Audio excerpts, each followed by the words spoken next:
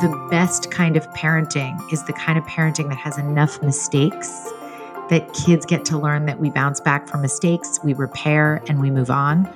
And I don't mean to say that in a scary way so much as a way to motivate parents to be like a little bit messier.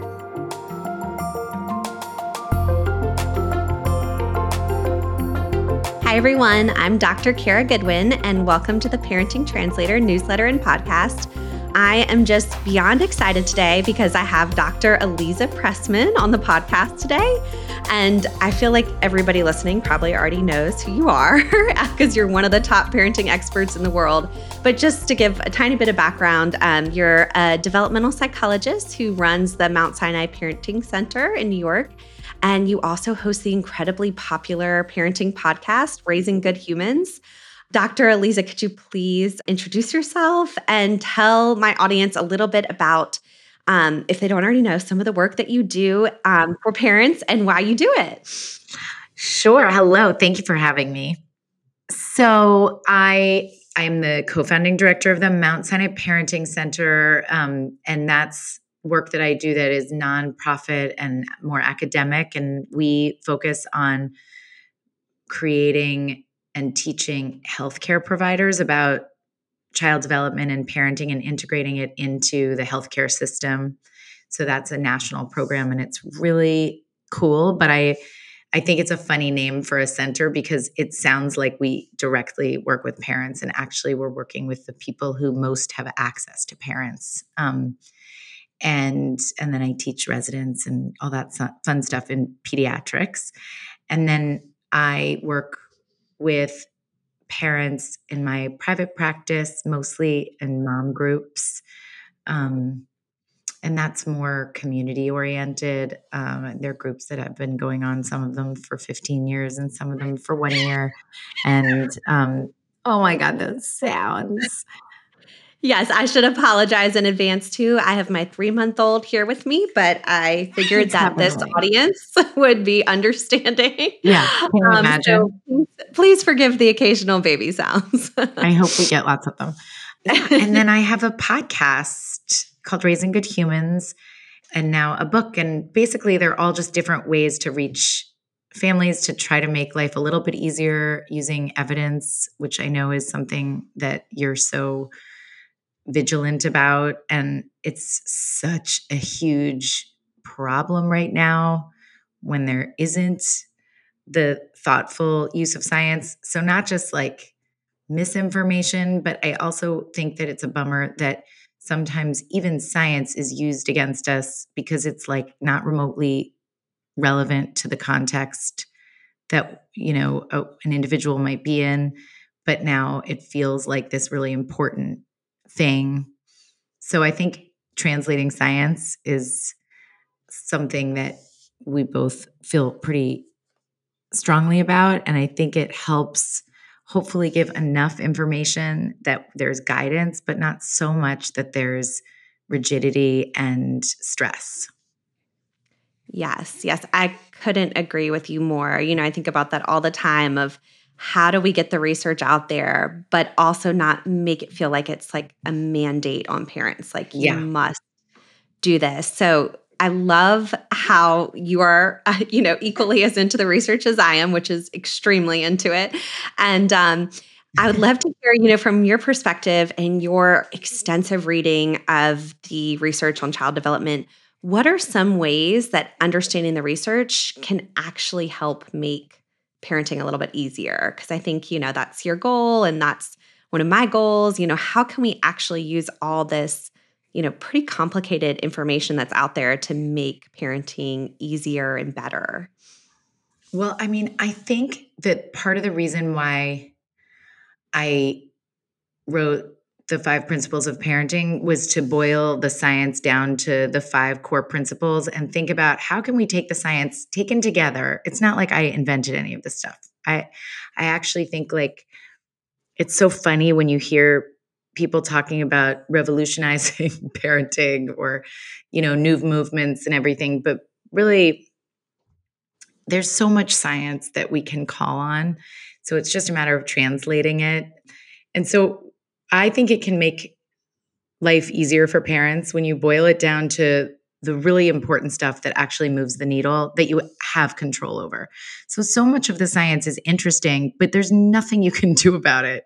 So it feels like, do we really need to fixate on certain things that you're not going to be able to do anything about? Or can we make our lives easier by having the freedom to let go of a lot of things that are just never going to be in our control and have a small number of things that are in our control that are shown to make a difference in child outcomes and parent outcomes. So that's where I think the science can actually alleviate a lot of the stress. Like for me, the procedural stuff, when people talk about anything procedural related to attachment or something, I'm like, why are we burdening parents with nonsense like this?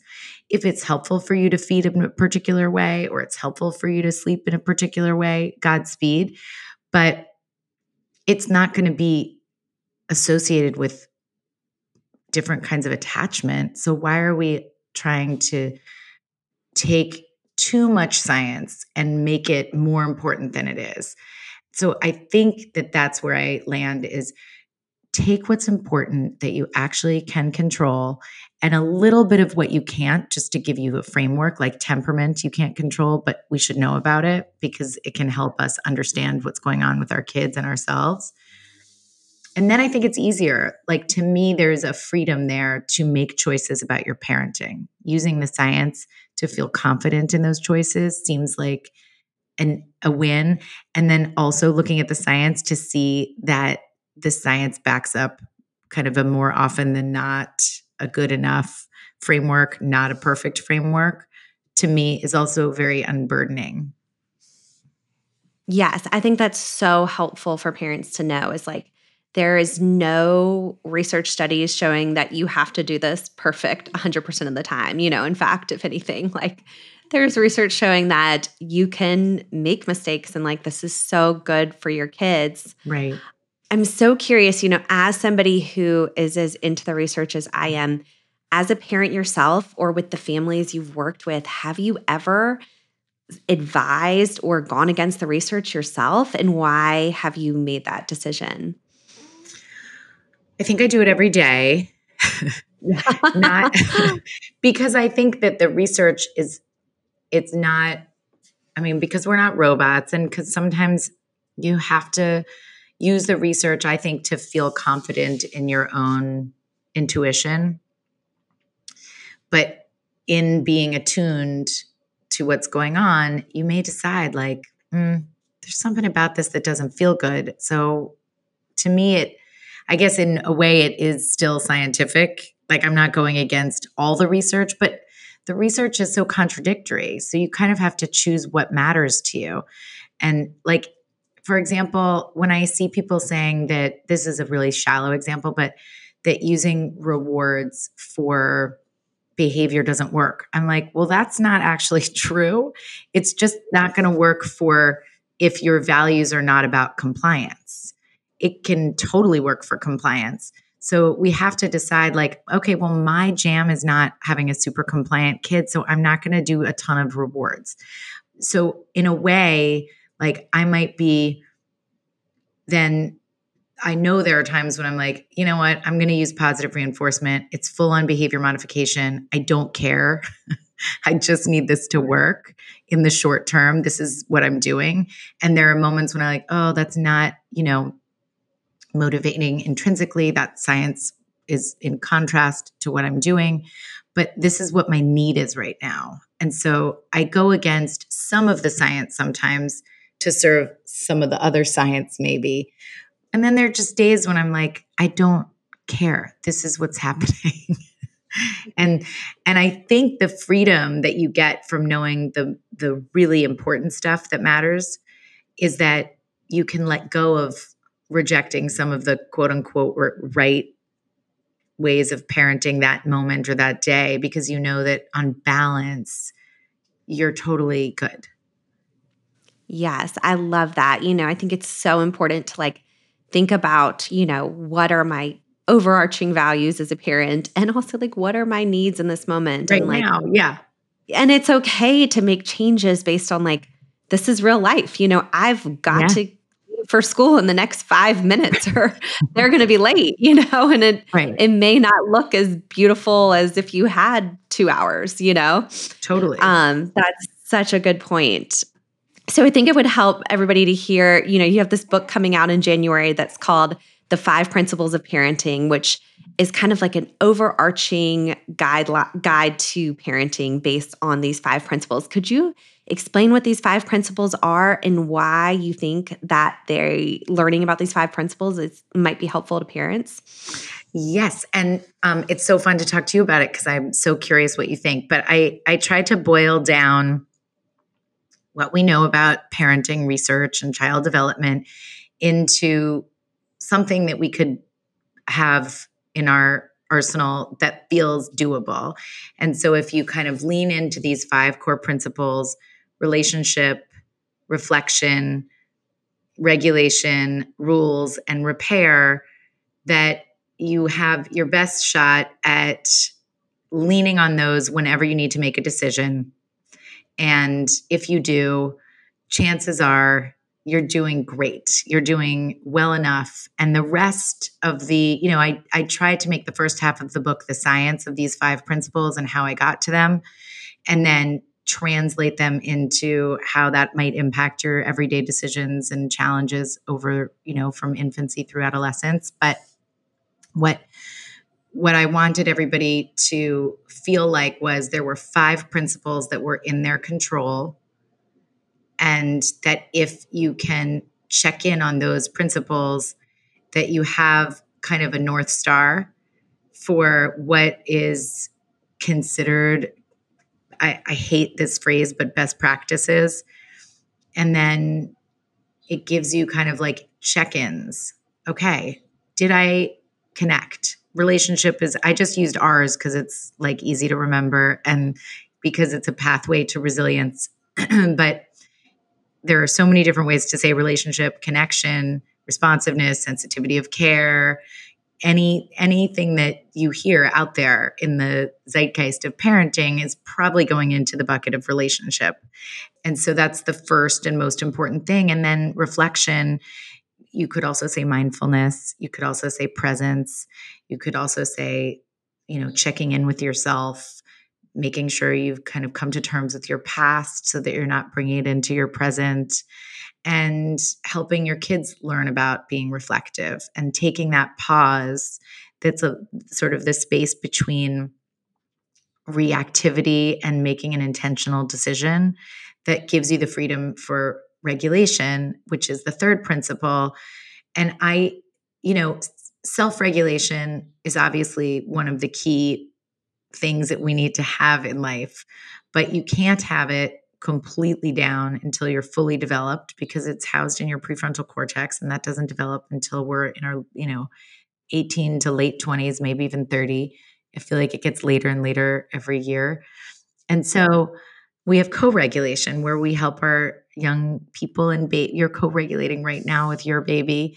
And so they borrow our nervous system. And I just think that is the most beautiful thing in the world. And so it had to make it into the core principles, because if you're in relationship and you're being reflective, you are available to regulate. And if your child isn't, you're available to be present and help them borrow some of your nervous system, which I do, I think it can be less satisfying in the moment to moment, but incredibly satisfying over time. And then rules is just our word for boundaries and limit setting. And we know that that's super important, but sometimes, especially right now in the culture of parenting, we lose in the service of sensitive caregiving and relationship. We forget about boundaries and limit setting. And so I knew that needed to be highlighted in these 5 principles, because otherwise I could see a world where parents are really in the relationship and really attuned, but think that means that if their child is in distress, they shouldn't hold their limits and have certain expectations and give them the safety of boundaries. And then repair, because it's like at the heart of developmental science, is the idea of rupture and repair is part of strengthening of relationships. And all that research started with mothers and babies. So it's kind of beautiful that you're living it right now. And that, it happens a third of the time. There's like the beautiful dance that you hear about. And the rest of the time it's rupture and repair. And it's that the repair isn't just a nice thing to have when things go south, but it's actually imperative for healthy development. So if you had the choice between a beautiful dance where you're not stepping on each other's toes and some missteps where you find out that you can get back to the music, you would choose the one with the missteps so you can get back to the music and do better and better and have confidence that you're able to bounce back than if there was never any problem to begin with. So I love repair. So anyway, those were the 5 core principles that are in our control as parents because we can't control our kids and are most highly linked with resilience and resilience of the parent too. And I also felt like it really captures the big science of child development. And again, none of it's mine. I framed it in this one particular way, but this is our field and it is really beautiful and robust. And we don't know everything. There's a lot missing, but this was the stuff that feels like, okay, this is decades. This is really relevant to across cultures and communities and it's actionable. So let me make it easier for people. And I did want this to be kind of an overarching book that you could grab and you don't have to read it one time, but depending on your child's age or what's going on, you might check in again and eventually have sort of a fluency in thinking about this and how it applies to each situation so that you don't need any of the support systems that we've all put into place, though it's great to have them. Yes, yes. I totally agree that, these underlying principles are not, it's not just one study that suggests repair is important. It's, there's just consistent research that shows us, these principles are so important for, raising a happy, healthy child or raising good humans, as you would say on your podcast. And, speaking of that, I think I love how you talk about, this goal of raising good humans rather than, I want to raise a really smart student who gets all A's, or I want to raise an obedient kid who always listens to me. It's like, how do we actually raise like the next generation of good humans? So can you tell us why you chose, focusing on raising good humans, what that actually means, and how does science inform that? How do we raise, nice, generous people who are giving back to the world rather than taking from it? Well, it's interesting the way you just described a good human, because one of the things that I talk about in the book, and I really feel like I don't emphasize enough, but I should, is that each of us has our own definition of good human. And like clearly for you and for me too, it's very obvious. It's like a kind, empathetic human who contributes to the world, has purpose, all that stuff. But for some people, it might be something completely different. And I think the key is the intention to name kind of what you're setting out to do. And are you hoping to figure out like what are my family values? What is my child like? What is their temperament? What gets them going? What gets me going? When I feel like we all know what a good human is, but if you ask each individual, it's probably going to have like a slightly different definition. So I think that the science goes back to those 5 core principles, help you get there, and the rest is up to the temperament of the kid and kind of how we move through the world. And I do think that there's room. There's room for so many different definitions of what a good human is, but we are better served and more likely to get there if we define it for ourselves. If we just take a moment, and it can change and it can be dynamic and all of those things, but it's really interesting to have kind of a sense of what does that mean to you, because it just helps us figure out what really matters to us so that we can focus on that, and then we can put the other stuff to the side. And some people might say part of being a good human is being really well educated. And so the straight A's aren't what matter, but education matters to me. And I'm going to put that in my mission, of raising a good human, but then be aware of it and make sure that you're explaining that to your child versus getting straight A's. Or maybe you're like, no, I mean straight A's because I think they'll have more of a chance at being contributors to the world if they go to this college and have this, conscientiousness or whatever. So I think there are many ways to define it, but knowing how you define it is super important. Yes, I totally agree. Yeah, thinking through, consciously as a parent, like what is a good human? What is the end goal here? I know for myself and a lot of parents, like part of raising a good human is raising a resilient person, a resilient child, a resilient adult. And I think we all are thinking a lot about resilience right now. Like we live in this crazy, unpredictable world. Yeah. How do we raise resilient kids? I know you talk a lot about this, and I've seen you talk about the research or heard you talk about the research on resilience from World War II, which I just think is fascinating. Could you talk a little bit about that and why resilience matters and how we encourage it? Yeah. So resilience, I think, two things about resilience that I just think is incredible. And part of that is when, the first resilience researchers were looking at war-torn kids and how they turn out okay and which ones do and which ones don't. And one feature that was, I think, really heartening is that having an adult caregiver who is sensitive and highly attuned and kind of those 5 R's actually can make it so that that level of toxic stress moves to tolerable stress. And tolerable stress means that your brain is not bathed in stress hormones chronically. So you get to come down from that stress response and learn and be open and have a chance, have a shot at living a thriving life despite adversity.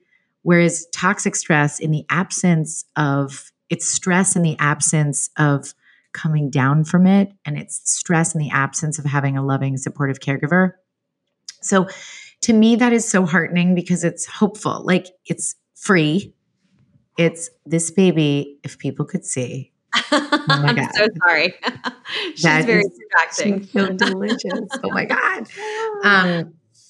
So to me, it's really heartening that we have the capacity to move how the brain architecture of our children responds and grows based on that capacity for attunement. And again, not all the time. And we're talking about a good enough. We're not talking about all the time heavily attuned. And we're talking about stress that's at a level that is chronic, meaning it's not a moment that you then come down from and move along. It's not because you had to give up a pacifier. It's not because you didn't get the blue cup and you wanted it so badly and you got a red cup. It's not because you had to finish the soccer game and lost. It goes into like deep, deep kinds of chronic, terrible stressors that we can bounce back from in the presence of having that adult caregiver. And the other thing I think that's super important about resilience research is it's not a quality. You're not like a person who is resilient. The idea that you would be resilient or not removes the major factors that are, I do go into this in the book. It's all Ann Maston's research on resilience. And there's so many beautiful researchers that have looked at resilience, and none of them say that you can be or not be resilient because there are factors that are not related to the individual. There is one part of it that is related to the individual, and there's one part of it that's related to the caregiver. And then there's a host of things that are related to socioeconomic status and political climate and poverty and racial inequity and. So since we can't do anything about those, I mean, you can, as a way of life, be somebody who fights for justice and all of those things. But like day to day, we have control over our parenting, and those 5 core principles I think we know are highly linked with resilience. And then there are skills that you can build in your kids that are highly linked with resilience. And so those also feel doable because I think of games, gratitude, autonomy, motivation, empathy, and self regulation. And so those are buildable skills. And when you combine that with your parenting, you have a kid who is way more likely to be resilient in the face of setbacks, trauma, adversity, and moments. And the only other thing I will say is we need stress to build resilience. So the positive stressors, those moments like not getting a part in a play or not getting the pacifier or whatever, those are positive stressors that are actually really important to build resilience. And you don't even need a nice parent to build resilience. Yeah. You just have to have those stressors and come back from them. So that's why I wouldn't want anybody to confuse like toxic stress and positive stress. We don't want a stress-free existence. That would be quite a pathway to not being resilient. Yes. Yes. So our goal as parents is not to remove stress from our kids' lives. Right.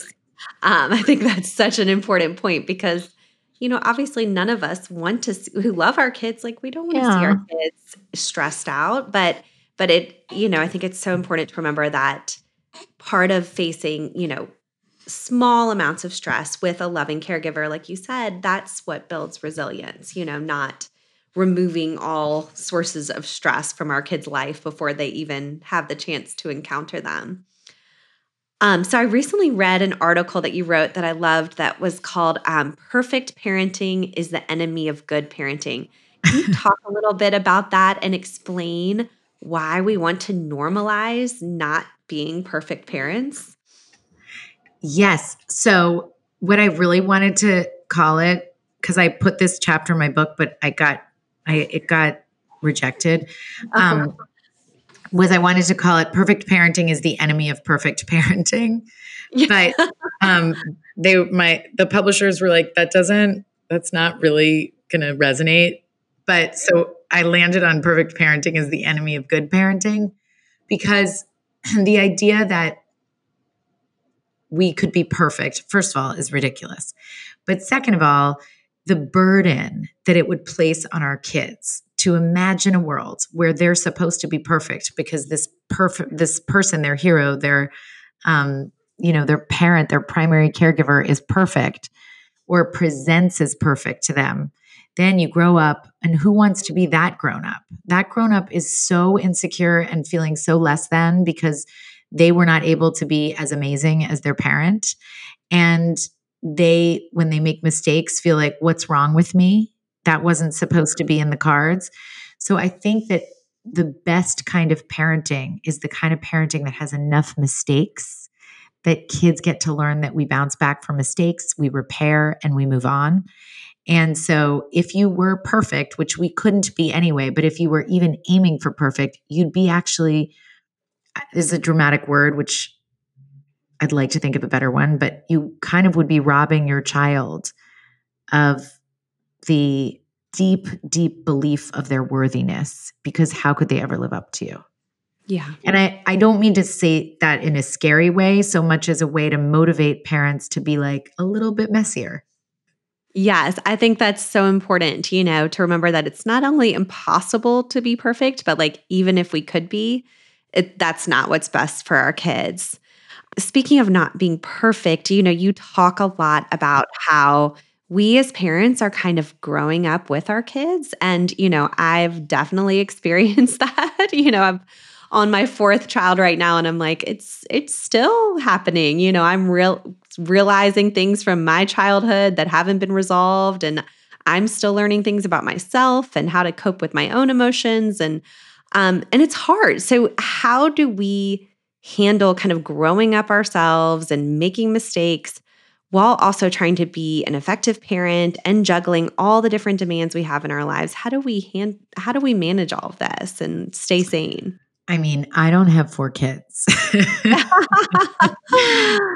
So I'm not, for the juggling part and the managing part, I'm hoping that the more kids you have, the more grace you give yourself. I guess my hope is that we treat ourselves because we're growing alongside our kids, because we're born as parents when our kids are born. I'm hoping we give ourselves the grace that we give our kids as they're developing, which is to say, how would I respond when my child makes a mistake like this? Because they just learned how to do this. Well, I'm just learning how to respond to a very upset kid, or I'm just learning how to respond to my child's distress when their need wasn't met, or I'm just learning how to respond when I have three other kids and a job and a partner and the milk just spoiled, like whatever it is. How could you possibly expect of yourself that you would know everything if you were a growing and developing person? So we think of adulthood as, we're adults, we're here. But I want us to think of our parenthood as growing truly alongside. So we're brand new parents when we have our first babies. And you're a brand new parent of a fourth baby. So, like, it's a different experience. And it's certainly a different one than I have had. So, it also means that I need to recognize that I have a different growth trajectory than you have, and that my experience can't be what your experience is. So I can learn from you and I can hear you and try to understand you, but I can't tell you what your experience is. When we imagine that, we're treating ourselves and using a voice with ourselves that we would use with a child, not in a patronizing way, but in that way of like, I'm here for you. And this was a mistake. And that's because you're new at this. That's a much softer voice than the voice mothers typically have in their head. Yes, I think that is so true. I remind myself all the time, because even though this is my fourth kid, I'm like, well, I've never had an 8-year-old, a 5-year-old, a 3-year-old, and a baby before, Yeah. This is new. Every day is new. Every day is a new challenge. And I think that's so important to remember that we are all just kind of learning on the job. We haven't achieved some level where we're just the Yeah. best parents we're going to be. We're all just kind of learning as we go. So something else you talk about is there is no right way to parent. And I think that's so important because a lot of times when I'm on social media, I see like there's a certain script that you have to say in exactly this way. Or if you don't say it in exactly this way, like you are harming your child. So Yeah. how do you reassure parents who are seeing this information that, there is only one right way to parent. And if you don't do it in exactly this way, you have irreparably harmed your child and it's too late. You might as well give up. Yeah, but I know it's actually I'm sure we both have the same reactions because it does not map to the science. So it's even more frustrating because you're like, what is happening here? Yeah. Like as if those scripts even were, a part of a randomly assigned study with parents using that script and this script. It's not even like we know what anybody's like. It's just there's this idea and it's expressed as like, if you say this, you're going to have a kid who's codependent, or you're going to have a kid with an anxiety disorder, or you're going to have a kid who hates you or whatever. And it's like, first of all, it's a moment. Second of all, there is no right way. It goes back to there are a few core things that we kind of know are better than, there is a kind of better path, like a Goldilocks kind of parenting. But how that comes out and what you decide is important and what you decide to emphasize and how you express it, what kind of voice you have, what words you use is none of our business. And I feel like there are many beautiful things about social media. We're both on social media. Like there are ways to get information out there, but it's not the whole story because there's a limited time and it's more appealing when you say something extreme. It just is. People look at it more, people comment more, people have more opinions, and then it gets more out there, and then you grow your audience bigger. So there's an incentive to do things like that. There's an incentive to have a quick script that's under 30 seconds, and now you're going to make it so that your child never tantrums. Like Yeah. these are ways to get interest, but it's super important to have some sense of your own belief that you have the right way, that there's certain voices that are helpful to you, turn them up and use them as needed, and certain voices that make you feel less than, and you should turn those right off, even if they're one of ours. I think we probably both would, I will speak for me only, but I would rather people shut me out than, like, early in my career, because I lived in New York City, I often bumped into clients and like a lot of times they would say things like, I'm so sorry. I know I shouldn't be, I don't know, fill in the blank, like having my baby out at night with a pacifier in their mouth, walking around the restaurant or whatever it is. And I was like, if I'm making you feel that way because I gave you some ideas about how you might have an easier time with sleep, that's a me problem, not a you Yeah. problem. Like, I'm here to serve and like give guidance and support, and sometimes just say, like, by the way, that doesn't matter at all. It just might make your day easier. But if it's at all making you feel like I'm a crappy parent, I didn't use that script today, it's not the right way for you. It might be awesome for someone else. And I think social media kind of amplifies that. And we're always looking for like hacks, but there's no hack for being a person. Yeah. If only it were that easy. Yeah, that'd be so awesome. Yes. I completely agree. If there is an account, even if it's mine, that's making you feel bad, unfollow, mute, whatever it Yeah. is you have to do, because, we have to find the sources of information that like resonate with us as a parent and make us feel more confident and make us feel better. And you have to just be aware of how different sources of information are making you feel. It's so funny because I had these clients who texted me. It was a couple, and they texted me that they were having an argument because they they had twins, and one of their babies was 9 months old and was crying after they put her to bed. And one of them really did not want the crying and was like, I need to go in. And the other one was like, no, we need her to sleep. Let's just give it 15 minutes. And they were arguing and they decided to text me. And they were like, what's the right answer? And I said to them, well, it would be fake news if I gave you the right answer, because one of you wants to go pick up the baby and one of you thinks it's okay. And do I think that your 9-month-old is going to be just fine if you don't go in? I certainly do, but I don't have to be there listening. Yeah, So exactly. that's not for me to say. And one of the guys said, I want fake news. Like, because I said it would be fake news if I just said exactly what to do right now. And he was like, can you just give me the fake news, like step by step? How many minutes? What can we do? Blah, blah, blah. And I was like, okay, I will. If that will give you ease, I'll give you what I would do based on what I know. But I just want to strongly reiterate that that is my opinion and it may not work for you, but please don't think of it. And if it doesn't work for you, or if it makes you feel like you're tight in the chest or you're going to fight more, just ignore it. And they were like, we will, but it really feels better. It's a soothing balm to hear your list, like to-do list. So I did it, but I was like, okay, I'm going to do this. But because I think some people really get comfort in being told these are the 5 steps, but that's not my out of the gate response, because it can backfire and people can feel it's so rigid. Yes, yes. And I think that, science doesn't often really give us like, you go in after 5 minutes of crying and then, put their pacifier in once. It's just like not that clear.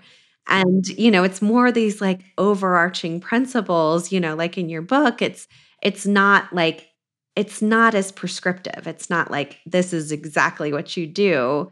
And in some ways that would be easier as parents if you're like, okay, tell me exactly what to do.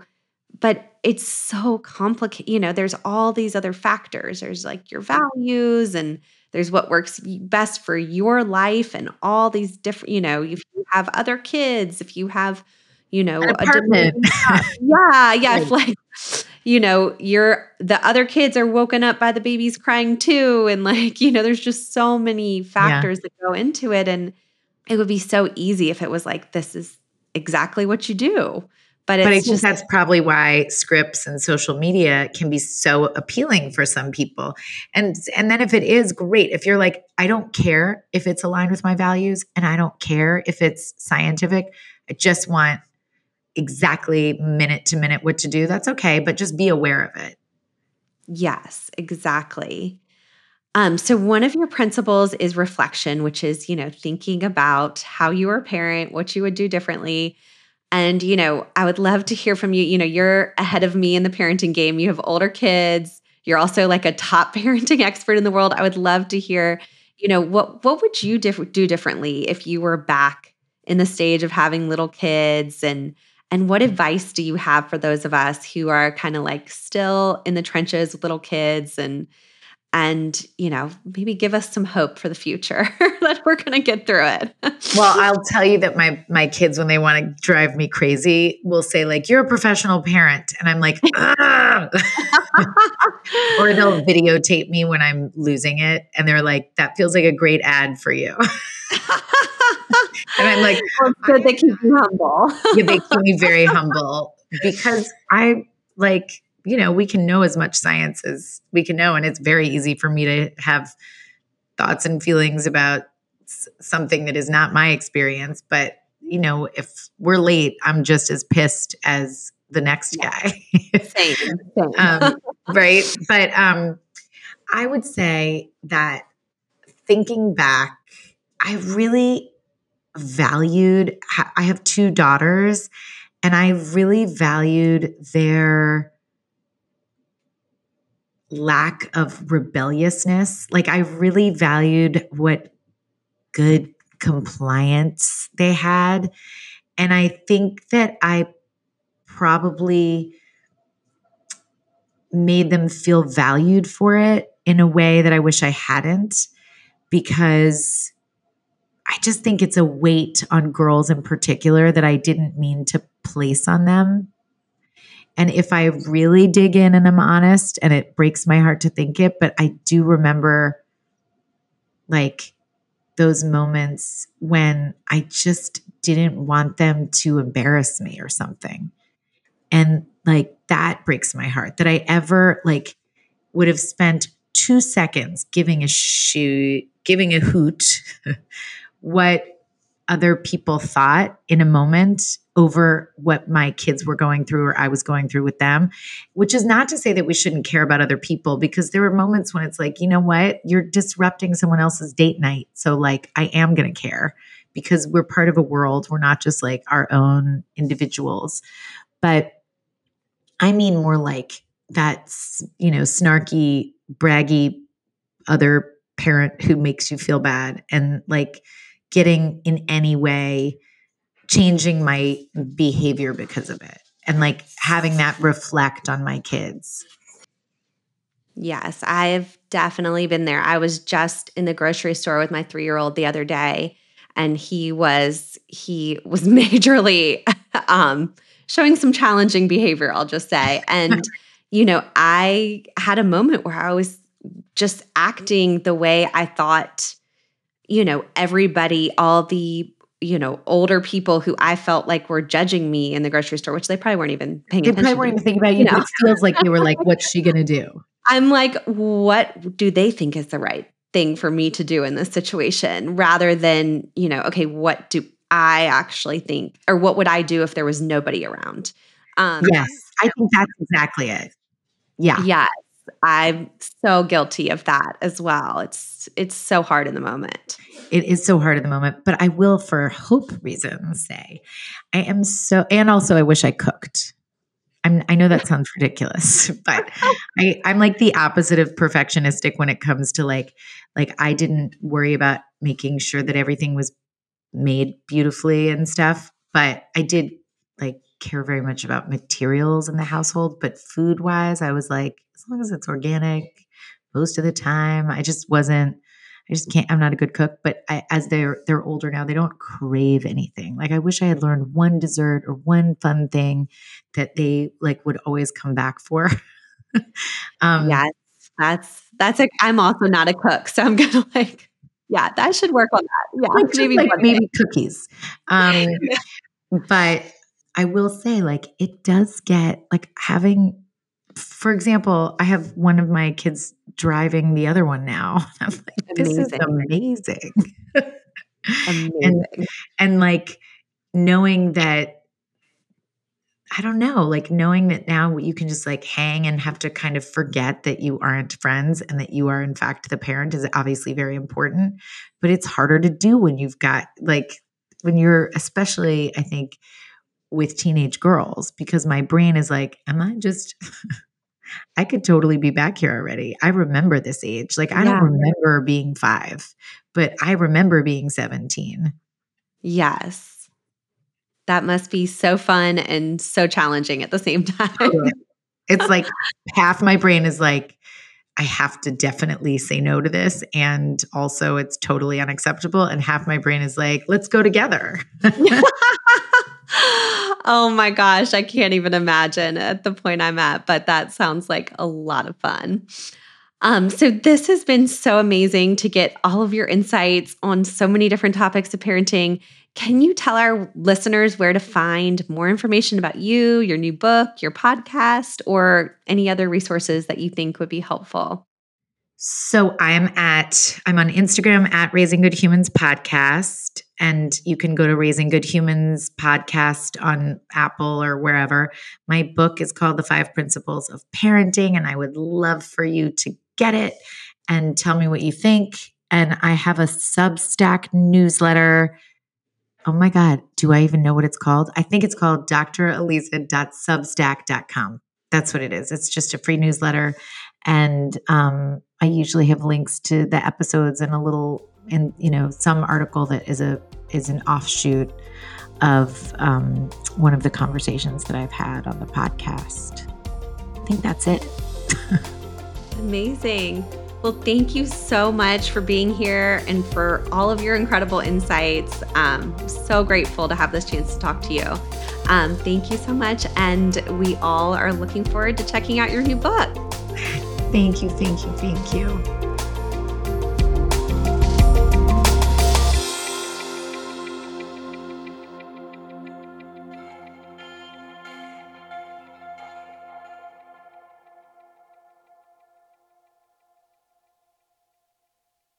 Parenting Translator is a nonprofit organization, so all of these podcasts and the information they provide are given to you for free. If you would like to support our work, please subscribe to this podcast and rate and review it. Thank you so much.